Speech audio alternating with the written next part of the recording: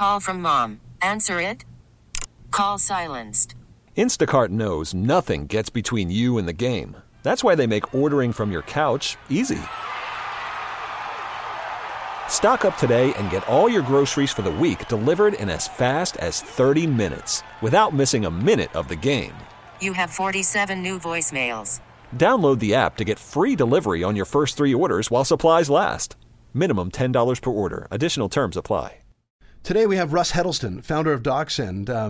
I'm sure you've had that moment where you've sent out an attachment and wondered if anyone is actually reading it well.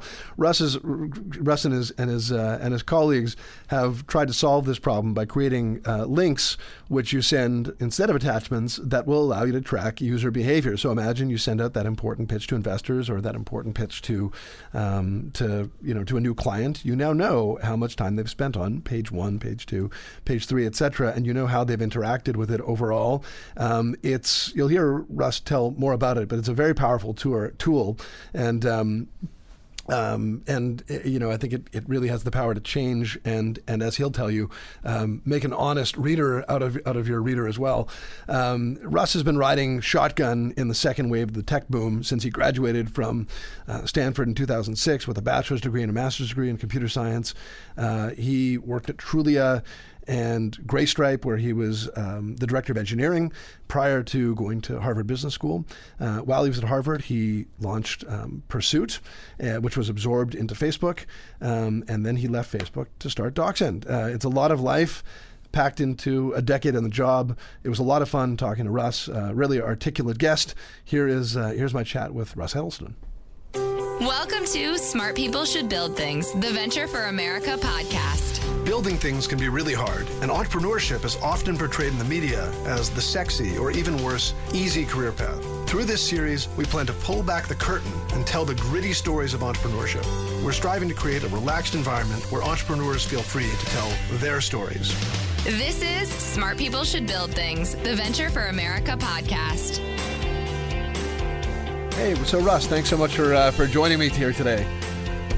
Of course, thanks for having me. Yeah, so I mentioned to you before we started recording, but for our listeners, this is Russ is our guinea pig here on the Phone podcast, and from the sounds of my headphones, so far so good.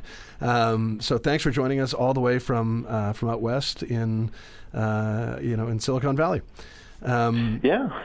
So Russ, I feel like you're kind of the, I don't know, maybe I'm gonna make you blush by saying it's kind of like the prototype here of the modern entrepreneur. You studied computer science at Stanford, earned a BA and a master's degree.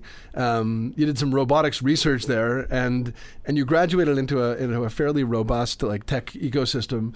I'm imagining you were just knocking away, recruiters and offers. Tell me if I'm wrong. And how did you make your choices as you graduated, presuming there were many offers for you? Yeah, I did. I was fortunate enough to get some offers. But before going to Stanford, I'm from South Dakota mostly. So, entrepreneurship and technology were not things that were kind of predetermined for me. It's just something I kind of fell into as an interest when I got to Stanford, because it's just kind of in the water there. Everyone's really excited about it. And, someone made the analogy to me when I was an undergrad that, if, railroads in the 1900s were, technology today. So it's I want to be involved in the interesting things of our time, and that's computer science. So that's how I got into it initially. When I graduated, I did have some other offers, and the thing that was interesting about entrepreneurship was just that it's unknown and interesting things will happen. And so I was actually deciding between a big tech company, going and being a management consultant at McKinsey, or joining this small 6-person startup. And I happened to know the lead investor for that company, Graystripe. And I just really liked the team. I liked the opportunity. It made sense to me, and I was just really interested to see where it would go and what would happen. So that's how I ended up picking that one as the first job I had out of my master's program at Stanford. Wow, so I called you a prototype before, and now I'll call you like a poster child for VFA, because that's kind of what VFA is all about, trying to get people to spurn the easier path where the recruiters lurk, from from banks and consulting firms and to join 6-person startups like Graystripe. So you joined as the director of engineering, or did you join was that your title when you joined? No. That was not no. As a 21-year-old, 22-year-old, joining. I joined as like their generalist on the business side, but as a software engineer. So I ended up kind of chipping in, but I just wanted to help out on the business side there. And then we had this snafu where the company grew really quickly, and then the VP of engineering left and took about half the company with him. So it's like one of those battlefield promotions where it's like, our engineering team is in trouble. And I was like, great, I'll help. So you quickly were promoted that position. Gotcha. Okay. Were you daunted by that? I guess that was my point. I guess that you're, early 20s, and you're, in this position with this startup. And did you feel ready for it? It's all about the context for it, I guess. I think I would have been daunted if someone had, kind of positioned it to me as like, this is really important. Like, there's a lot of pressure on you. But at the time, I was just the best person for the role. So we had a really strong and awesome CTO, Andy Choi. So just getting to work with him was really fun for me, and we're really complementary in our skill sets. And so what I worked on versus what he worked on. So it was really more about a partnership and then building the team back. And I'd already been there for a little while, so I had some good context for what was going on. So the set of things that needed to be done was pretty clear. And the title that got put on top of it, director of engineering, was really not as important. Right. And so you ultimately went and got your pre-MBA. You ultimately went and got your MBA, but your pre-MBA at this point, and some of managing is obviously innate. You don't need to take courses to do it. But how did you find yourself managing members of your team? Like, who was the pre-MBA Russ Heddleston? It was about the same as the post-MBA Russ Heddleston. I will say, actually, that I studied engineering primarily because I was told to go learn a real skill, and I actually always wanted to study business because I think business is fascinating. I think people are fascinating. But the advice I got was good advice, which was go learn a specific skill and then learn the business of that later on. And so I learned the business of software after learning the fundamentals of how to build software. So managing the team at Graystripe, my first manager experience, and yeah, there were a lot of takeaways I had from that. Managing is really hard. I remember I had to put an employee on a performance improvement plan and then ultimately let them go, and that was a really hard experience. Not sure I dealt with it all that well. I later learned in business school that no one really deals with it all that well. Right. So it's more like lowering my expectations about how to do that. Like 1/3 of all firings end with the person not being fired. I thought that was an interesting stat that I learned in business school. Like, it's just hard to do when you get into that meeting. So in retrospect, I did an okay job with that. And then the people we brought on, just finding the right people for the right roles and making them happy. My takeaway from that was it's primarily about making people feel fulfilled and like they're doing a good job, and then they will do a good job. But it was more just a bit of trial by fire in that particular position. I think 1/3 of all. So I'm an entrepreneur also, and I think 1/3 of all. I fired very, very few people, but I think 1/3 of them have ended up with me weeping and them consoling me. It's okay. You're going to be okay. That's about right. Yeah, stressful for everybody. It is. It's horrible. It's absolutely horrible. It's something you can never get used to. I mean, I don't know, maybe some people do, but I certainly haven't. So you join Graystripe, and it's this like juggernaut, and it's raising money and grows to like $30 million in revenue pretty quickly. And then you go to Harvard Business School. Like, what was the thought process in leaving Graystripe? And, was that a really tough decision? It was a tough decision. I had always wanted to go back to business school, and the company had just kind of reached a point where I thought it was best that I find a replacement for me, to someone who had more experience in the role, and so it was just something I wanted to go do, and that was just a good time for it. So I had a very good run. I was at Graystripe for 3 years. I remember in my interview for business school, they asked me like kind of the same question, like, why do you want to go back to business school? And my answer was that I feel like it's going to be a really interesting couple of years for me. I really want to learn about this stuff. They're like, oh, okay, that seems like a pretty good reason. And so that's pretty honest. They really did like the content of the degree. And I found a really good replacement for me at Graystripe as well, who did an amazing job growing and leading the team for the next few years. Who's actually the VP of engineering at Pandora now. So he's gone on to have like a really good career. So it all worked out well for everyone on all sides. So no looking back. It was the right choice. Yeah, it was the right choice. I was there for a while. They ended up selling the company later. The industry was consolidating. Growth was slowing down a bit. So, and I wanted to go get some different experiences having been there for a few years. So, it worked out. It worked out just fine. So you went to HBS, and I'm curious, like, did you when you, I mean, I know you just said a second ago, you kind of said, oh, this is just going to be a good experience. I'm going to learn a lot. But did you go in intent on starting a company? Like, what was your plan entering business school?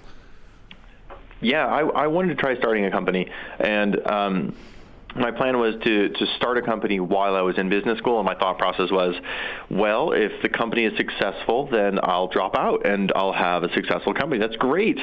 And if it doesn't work out, then I'll stay in business school and I'll have an MBA, and that's fine too. So it just seemed like being a student's a really good cover, and it gives you the space to work on some interesting things. It's really hard to think of a business to work on while you have a full-time job. Most jobs are more consuming than you have hours in the day, so just making room to work on something on the side just isn't really feasible. So when I went out to HBS, I had a couple of friends I had worked with before that I'd already chatted with about working together again. And so while I was in business school, we started a company and worked on that for a little over a year. That company is called Pursuit.com. Yeah, it's interesting you say that, and I agree. It's tough to start a business when you have a business, because business can be all consuming. But so can like school and the socializing that comes with school. Like, what were you cutting back on to start Pursuit? Yeah, I mean, the saying in business school is like you can it's like sleep, partying, and school. You can only pick two of the three. So if you throw in startup as a fourth, I think you can still only pick two of the three. So sleep wasn't one of them for sure. It was mostly school and the startup.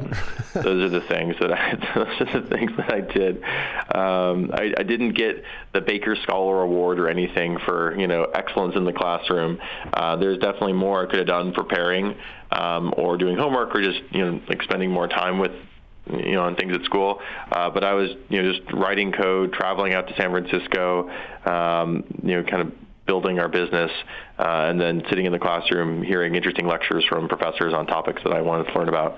And I did actually make a lot of really good friends in business school as well, but I definitely wasn't leading the charge in terms of socializing or partying. Right, and so you started Pursuit, which was described as a bridging. Maybe you can better explain it to me, but bridging social and professional networks as a social referral site.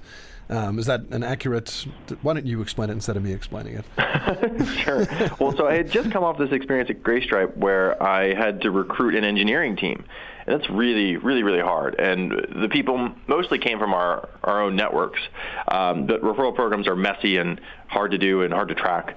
So the thought was, why don't we help companies recruit by having a software-enabled referral system for them to use? Referral systems continue to be a really great source of candidates for companies.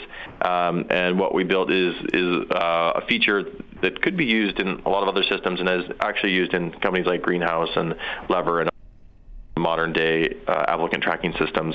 But that was the theory, and so me and my two co-founders built a prototype. We signed up maybe like 50 companies to use the thing, did a bunch of interviews, and it was a very solid value proposition. So that's what we ended up building out. Welcome to Play It, a new podcast network featuring radio and TV personalities talking business, sports, tech, entertainment, and more. Play it at play.it. This is Smart People Should Build Things, the Venture for America podcast.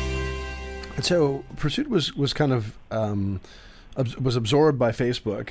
How did you and your co-founders like determine that was a reasonable choice? And obviously Facebook being like a pretty daunting player in any sort of referral space or any social space.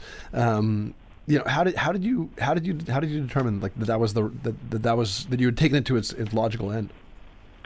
Yeah, that's really hard. I actually wrote one of my papers in business school, which I'm happy to send you as a kind of like a post-mortem, like while I was going through it, kind of a cathartic experience. Because to start a company, you have to be fanatically excited about it. Like, this is something that has to exist in the world. Like, we have to build this. It's going to be amazing.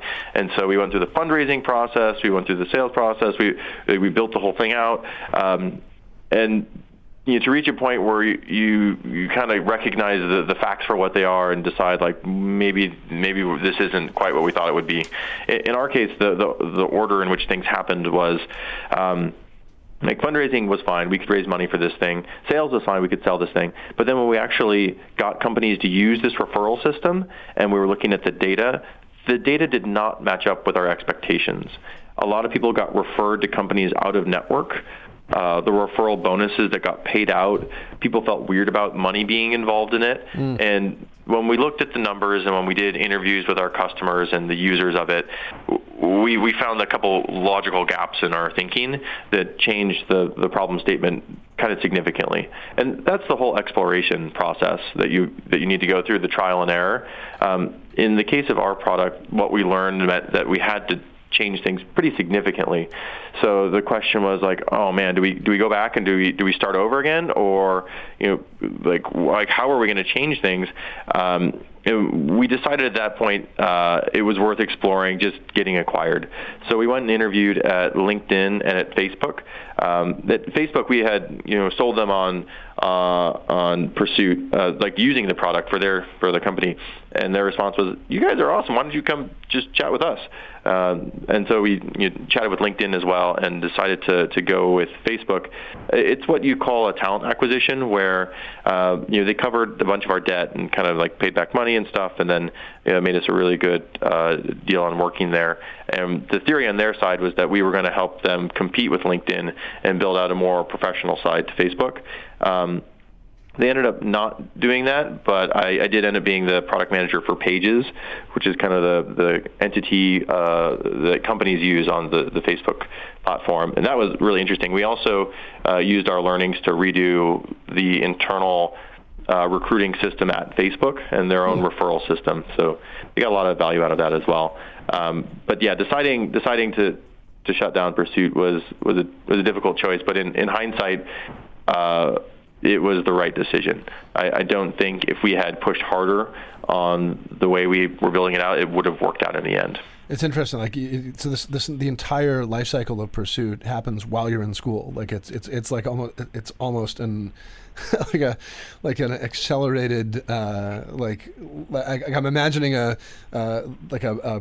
mashup or a bunch of quick cuts on in a movie that like accelerates time. Like you went through that whole thing. And, this is like the Rocky montage scene or something. Exactly. I was going to reference a Seinfeld scene in which Jerry goes through an entire relationship in about in less than one episode, and they show the videos. But I think even Seinfeld is dating me out of our audience at this point. But yeah, I mean, it's pretty amazing that you had that whole experience while in business school. So I mean, there must have all those learnings, have to have been really helpful. I mean, when you were, you moved to Facebook as a product manager, seeing obviously growth on like a really massive scale. I mean, what were the key learnings from your time at Facebook? Oh, I mean, it's so different. I interned at Microsoft as well when I was an undergrad. I also interned at Dropbox and really early on. Every company is so different. So, like the takeaways for software at scale are, I think, always different. Some things are constant, like just keeping in mind if you're at Facebook's scale, like one of the features we were adding to Pages was adding friend connections, like which of your friends are connected to this business in some way, shape, or form, and so that friend, like having that social connection, we were thinking would make you more connected to that company. Like, 10 of my friends like Best Buy. That's cool. I guess I like Best Buy too. Just computing and storing that information, we had to spin up a bunch of new just server centers, and it was just millions and millions of dollars a year just to implement that feature, just in the back end storage that was required for it. So that's crazy. The types of considerations you had to make when thinking about things were different. Also, just at Facebook scale, like Facebook Pages is still the largest business software system in the world. There are more businesses on Facebook than anything else, kind of as a virtue that there are more people on Facebook than anything else. So we redesigned Pages. We did the timeline design.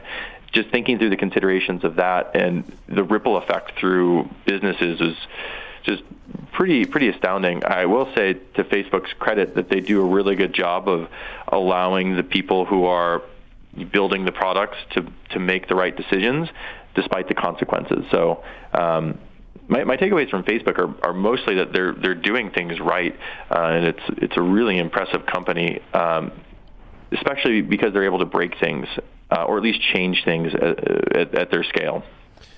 So I guess the same question I asked you about Graystripe when you left for HBS. Like, why leave Facebook? It's a sure thing, right? Like, that's a company that's going crazy. The share prices continue to increase, and you walked away again. What were the considerations? So it's kind of similar to working on Pursuit. There were two of my good friends from undergraduate at Stanford that I had hired on at Graystripe. We had said that we wanted to start a company together. Like, we'd like to do this. We'd like to start a company together. It didn't work out while I was in business school.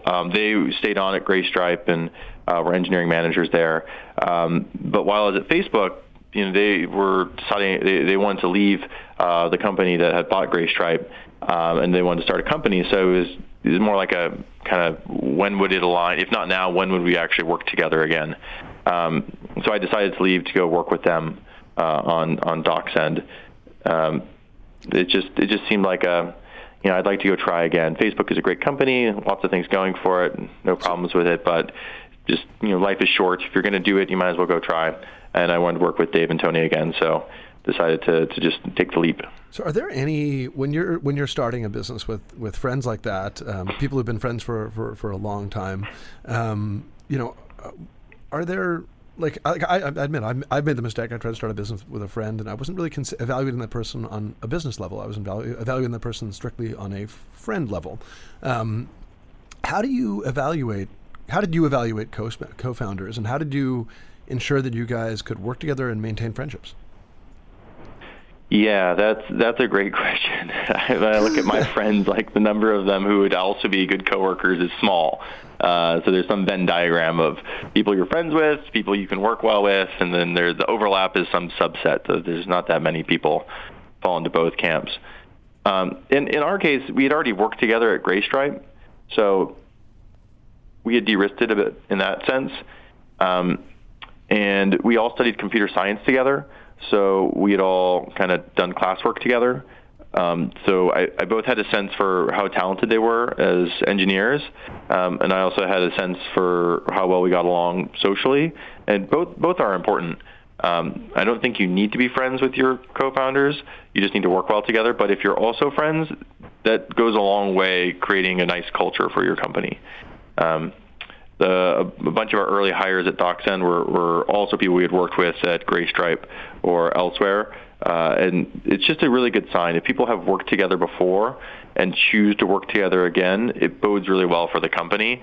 And so that's actually really helped us in recruiting. It also has helped us in finding investors.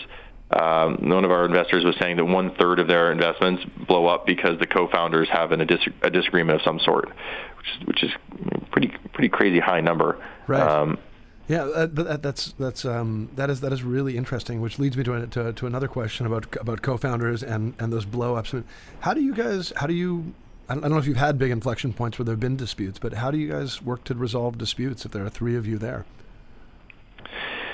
It's pretty consensus oriented. We split our equity equally amongst us. Sometimes with co-founders, like someone will be like more important or more in charge, and like the puck stops here. But the three of us have known each other for so long that it's really we make decisions together about things, and that has its ups and its downs. On the upside, it's just nice to be supported by two other people. It's very stressful to start a company and to go through the whole process. So to have two other people you can rely on and trust is really helpful.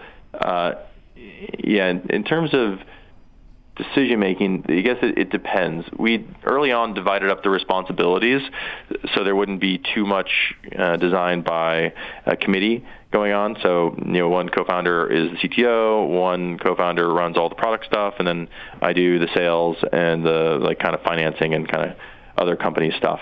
And so, within those areas, people just kind of make decisions and move forward. So when you started DocSend, I mean, was this a pain point that you experienced? I feel like almost all businesses start from pain points. Like, what was the genesis of DocSend? Yeah, that's a great question. I do think it's really nice if you're starting a company and you can relate to the problem you're solving. Whenever I see a founder who has no idea what their target user thinks or feels, it's a risk. It's definitely a risk. In our case, a few different things came together that made the idea behind DocSend really attractive. I interned at Dropbox when there were 15 people in the summer of 2010, and we came out with the sharing model, or the schmodel we called it, where you could send links to files. And that seemed like a really useful thing because you don't want to send attachments. Attachments are awful. It's better to send a link. Like, okay, and that makes sense. I also believe that people will always use documents. I was told by some early Microsoft employees that even in the early 90s, Bill Gates was discussing when documents would die. Like when would the document format go away in favor of some web-oriented thing? And we still have the documents. It's like, okay, people are still going to create documents. Attachments aren't a good idea. You should send a link to it. And if you're in a business setting, you really want a bunch of other features around tracking and security and other things, and no other company was building that at the time. Also, while I was at Facebook, we had an internal system called Pixel Cloud that would track designs that you sent people. So I did some design work there as well, and so I would send around links in Pixel Cloud. And just getting that feedback on who actually looked at my content was hugely important to me, just being able to do my job well.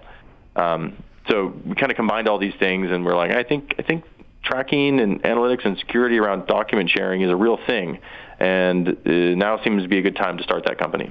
So you and your co-founders start this business, and I found this quote from you. I'll read it, even though you said it, but our listeners don't. Which is, even once you've convinced yourself you're working on a problem worth solving, it's a long road to making that vision a reality. Being successful takes a lot more time, effort, and patience than is visible from the outside.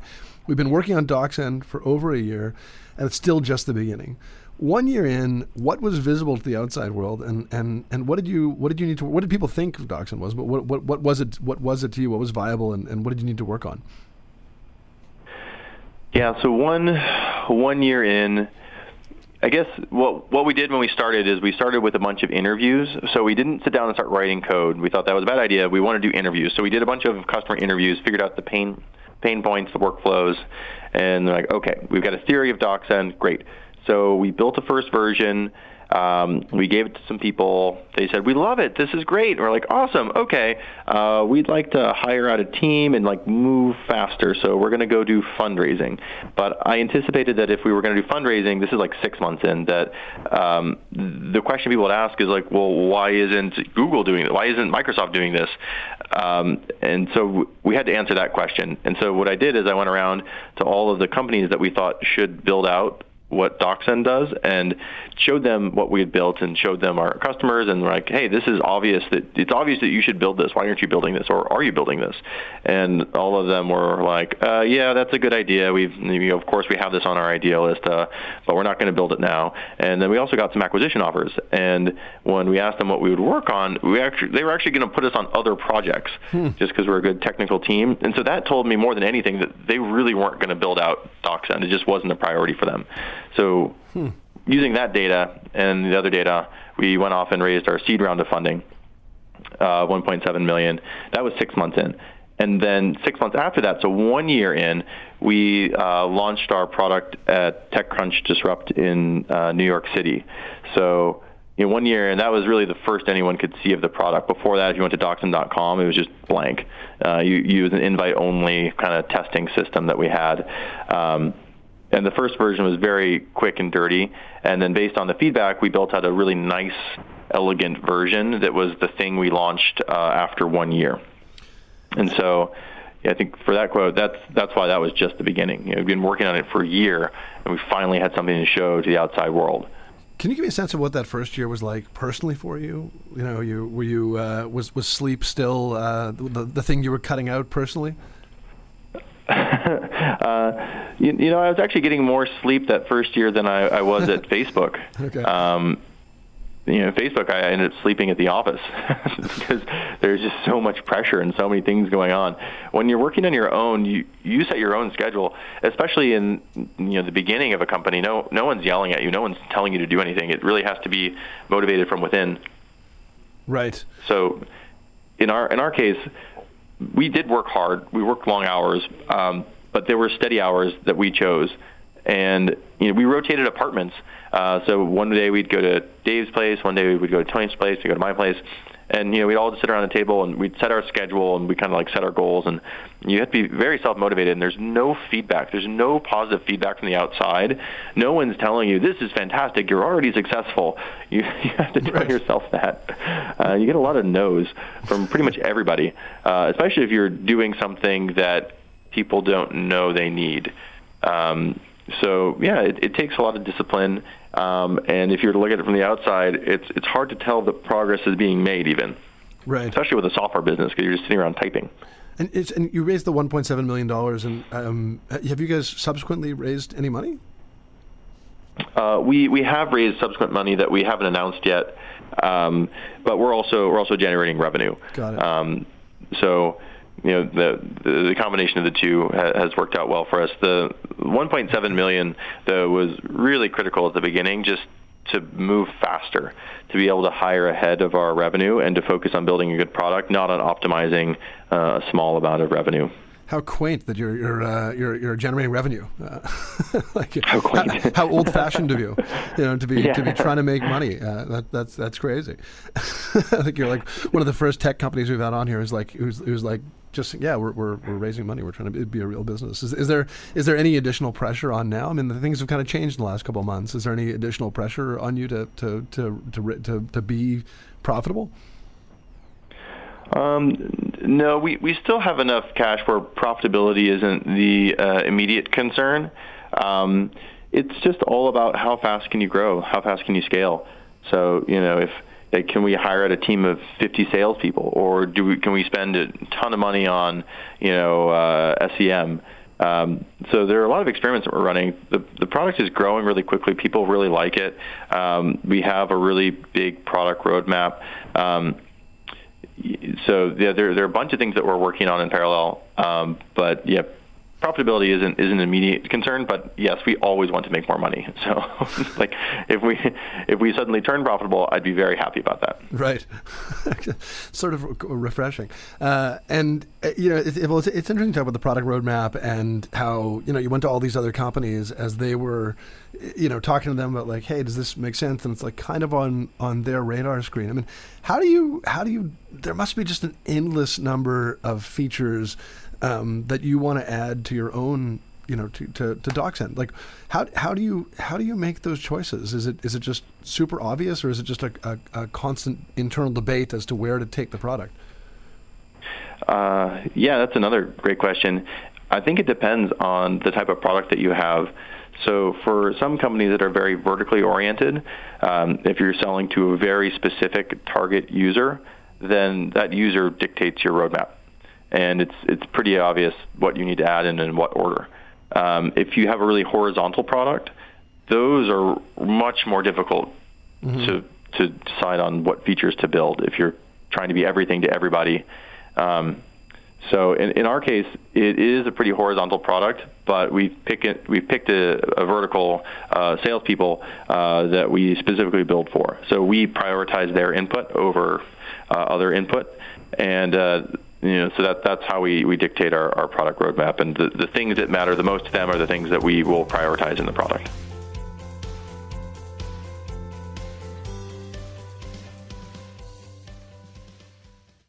Welcome to Play It, a new podcast network featuring radio and TV personalities talking business, sports, tech, entertainment, and more. Play it at play.it. This is Smart People Should Build Things, the Venture for America podcast. When you raised your round of funding, did you you had a prototype that was working? Did you have the data to back up how people were interacting with your own presentation, and were you changing your presentation according to the feedback that you got from your own program? If that makes sense. I don't know. I think I just ended up in some loop somewhere, but yeah, exactly. It is something of a self-referential product. Right. We could use we certainly did use our own product in our fundraising process, and yes, the data was really important. We actually published some research earlier this year on best practices in fundraising, because it's hard to tell as an individual entrepreneur when you're sending around your pitch deck, what should be in your pitch deck. The useful feedback is more immediate on which investors looking at, which investors care, who should I follow up with, making sure the thing is secure, you're turning it off later. So we used it in that way, which is a bit more anecdotal. But yeah, for instance, we found that the team slide was by far the most popular slide, so we put that one all the way at the beginning. I also found that the second most popular slide was this slide that was anecdotes about what we are. It's like Google Analytics plus Dropbox. It's had 5 different we're A for B. And the fifth one I think said we're like cat insurance plus Asana, and it had an asterisk next to it, and at the bottom it said just kidding. We don't even know what that product would be, but it was just kind of in there to make sure investors were actually reading things, and that was the second most popular page, so we put that one up at the beginning.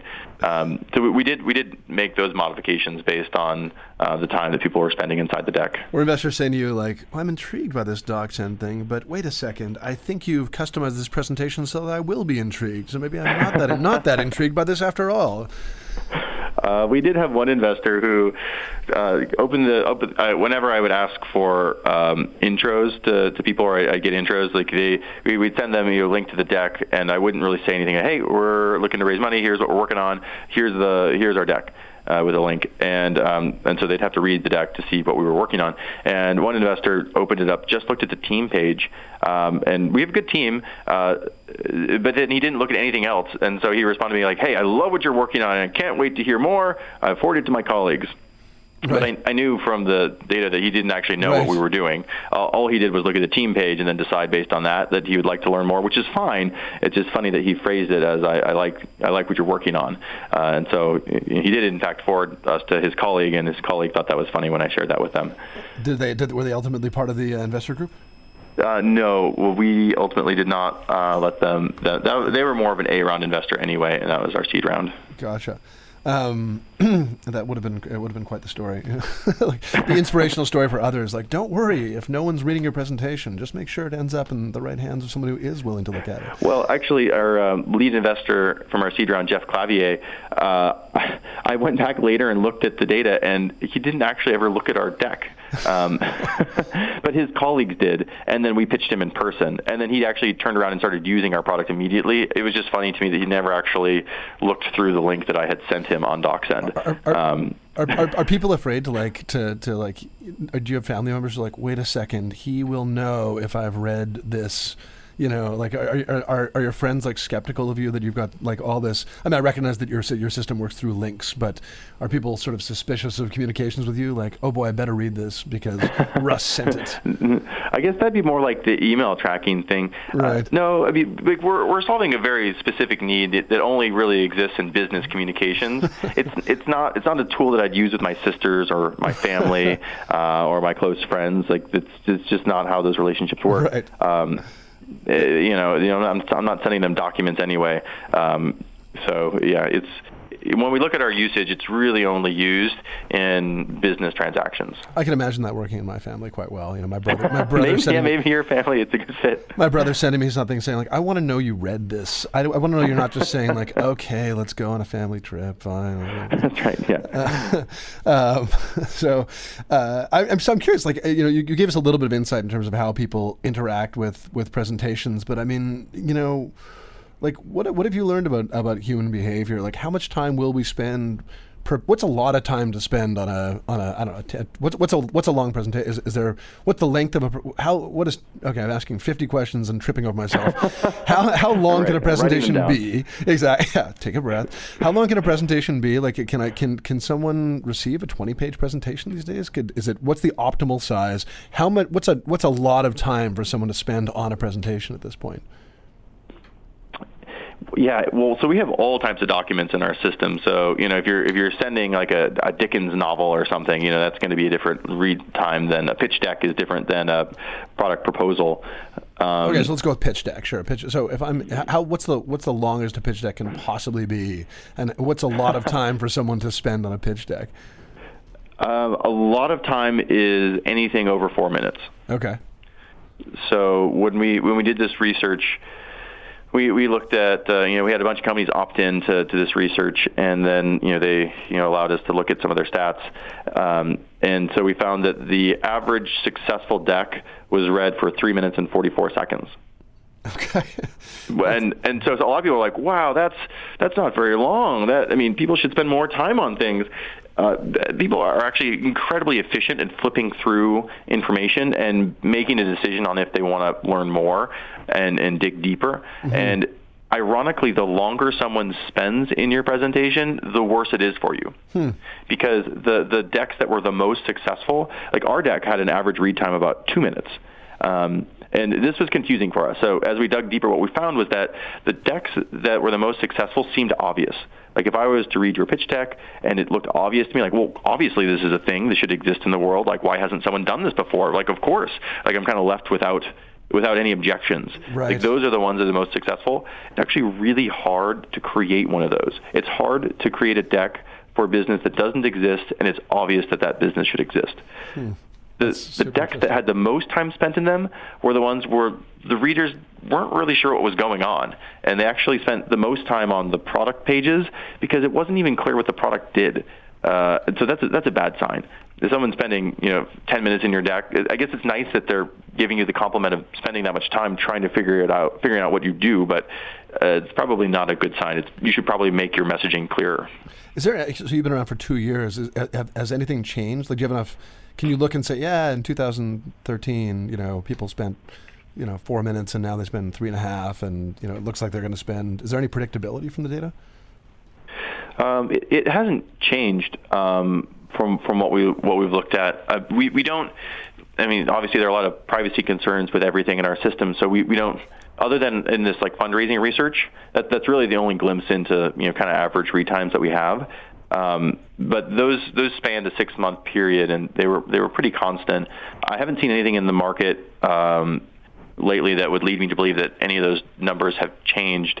The biggest thing we've seen shift has been just social norms. So you're asking, like, does your family behave differently if they know you're tracking them? If we take as a microcosm the relationship between entrepreneurs and venture capitalists, we've basically created a new social norm where VCs can expect to get DocSend links to pitches. And this changes behavior in a number of ways. Right. The first is that they just accept getting these links. Like, this is how you're going to get these links, so that's how it is. And then second, because they know that the other person is going to see their viewing behavior, they won't, for instance, open it up at 2 a.m. And look through it. They're like, oh, well, it's kind of embarrassing. They know I'm still working. Okay, I'm going to look at it in the morning and like, I can't spend too little time in it because that's offensive. And this is an intro from someone else. So I need to spend enough time reading it that they know like it's a respectful read through of their deck. And so it actually motivates good behavior. Which has just been an interesting equilibrium to reach. That's a very interesting offshoot of the intent. That's a really interesting insight. What I'm curious if you when you do you experience time differently now? Like if you're sitting through a TV show or a play or listen to a speech, are you like, no, I know you've got to get this information in earlier, and I know you're going to move through this faster. Like, does this translate into other audio visual experiences? Well, this is completely divorced from DocSend, but I do think in general that storytelling is difficult, and there are good ways to do it, and there are bad ways to do it. So being able to hold the attention of an audience is hard, and you have to really know your audience. So if we're just looking at pitch decks or documents, you'll see in the data if you lose someone. Because it's kind of interesting, you're sitting them, watching them going through your content. If you're in a face-to-face meeting, they can't really zone out and start doing email, or they might, but that's really rude. So you're not really sure when they're mentally kind of switch off if you're being boring. But you can see that if they're looking through it on their own, and you'll see where they fall off. So if you're trying to tell a good story and you want them to consume all the content, you need to present it in the right order. So the same thing exists in movies and other mediums. So it's definitely something that passes through my mind, but I think it kind of passes through all of our minds. If we're watching a movie, it's got a really slow middle to it, and it's like, this is probably not the best way to get through this part. Right. So we're at kind of the beginning for DocSend, right? You're just under 2 years old, or just under? Am I just over 2 years old? We're about 2.5 years old. Yeah, just over 2 years old. Sorry. What does the future hold for DocSend? Well, a lot of things. I think every phase of a company is really different. Especially being a founder, your job kind of changes every few months.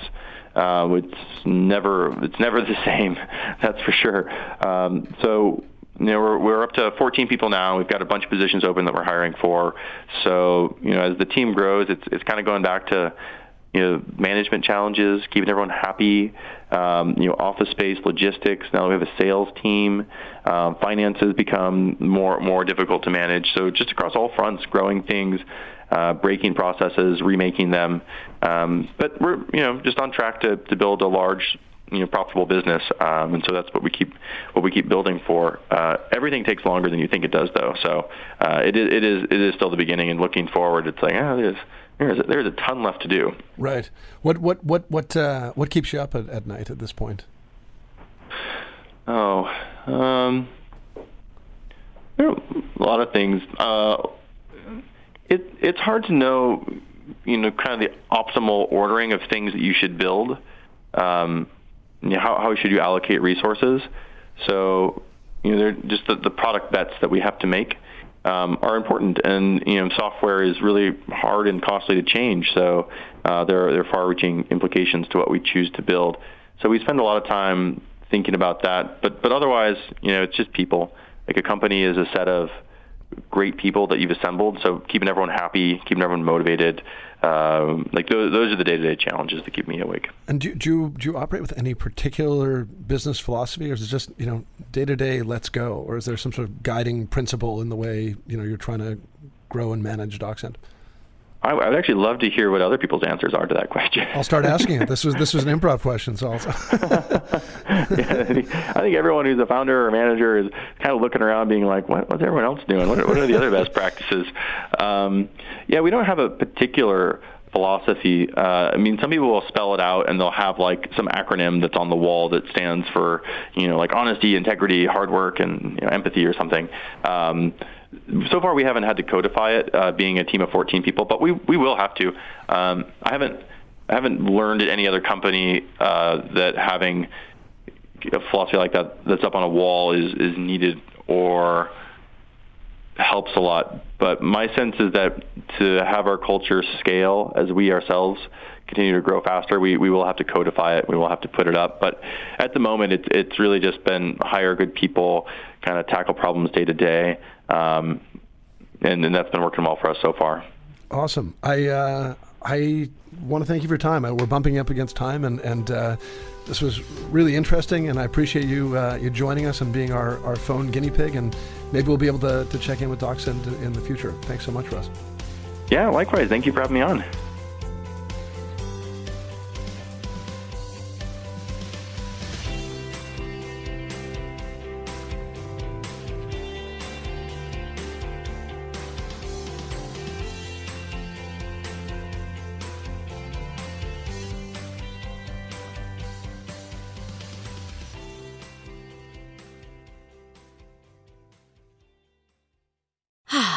Spring is a time of renewal, so why not refresh your home with a little help from Blinds.com? We make getting custom window treatments a minor project with major impact. Choose from premium blinds, shades, and shutters. We even have options for your patio, too. Blinds.com invented a better way to shop for custom window treatments. There's no pushy salespeople in your home or inflated showroom prices. Our design experts can help you find the perfect window treatments on your schedule. We'll even send free samples directly to you. Plus, we can handle the measuring and installation for you. Unlimited window treatments installed for just one low cost. And with Blinds.com, you'll always get transparent pricing. No hidden fees. Our free shipping and 100% satisfaction guarantee can put the spring back into your step and into your home, too. Shop Blinds.com right now and save up to 45%. Up to 45% off for a limited time at Blinds.com. Blinds.com. Rules and restrictions may apply.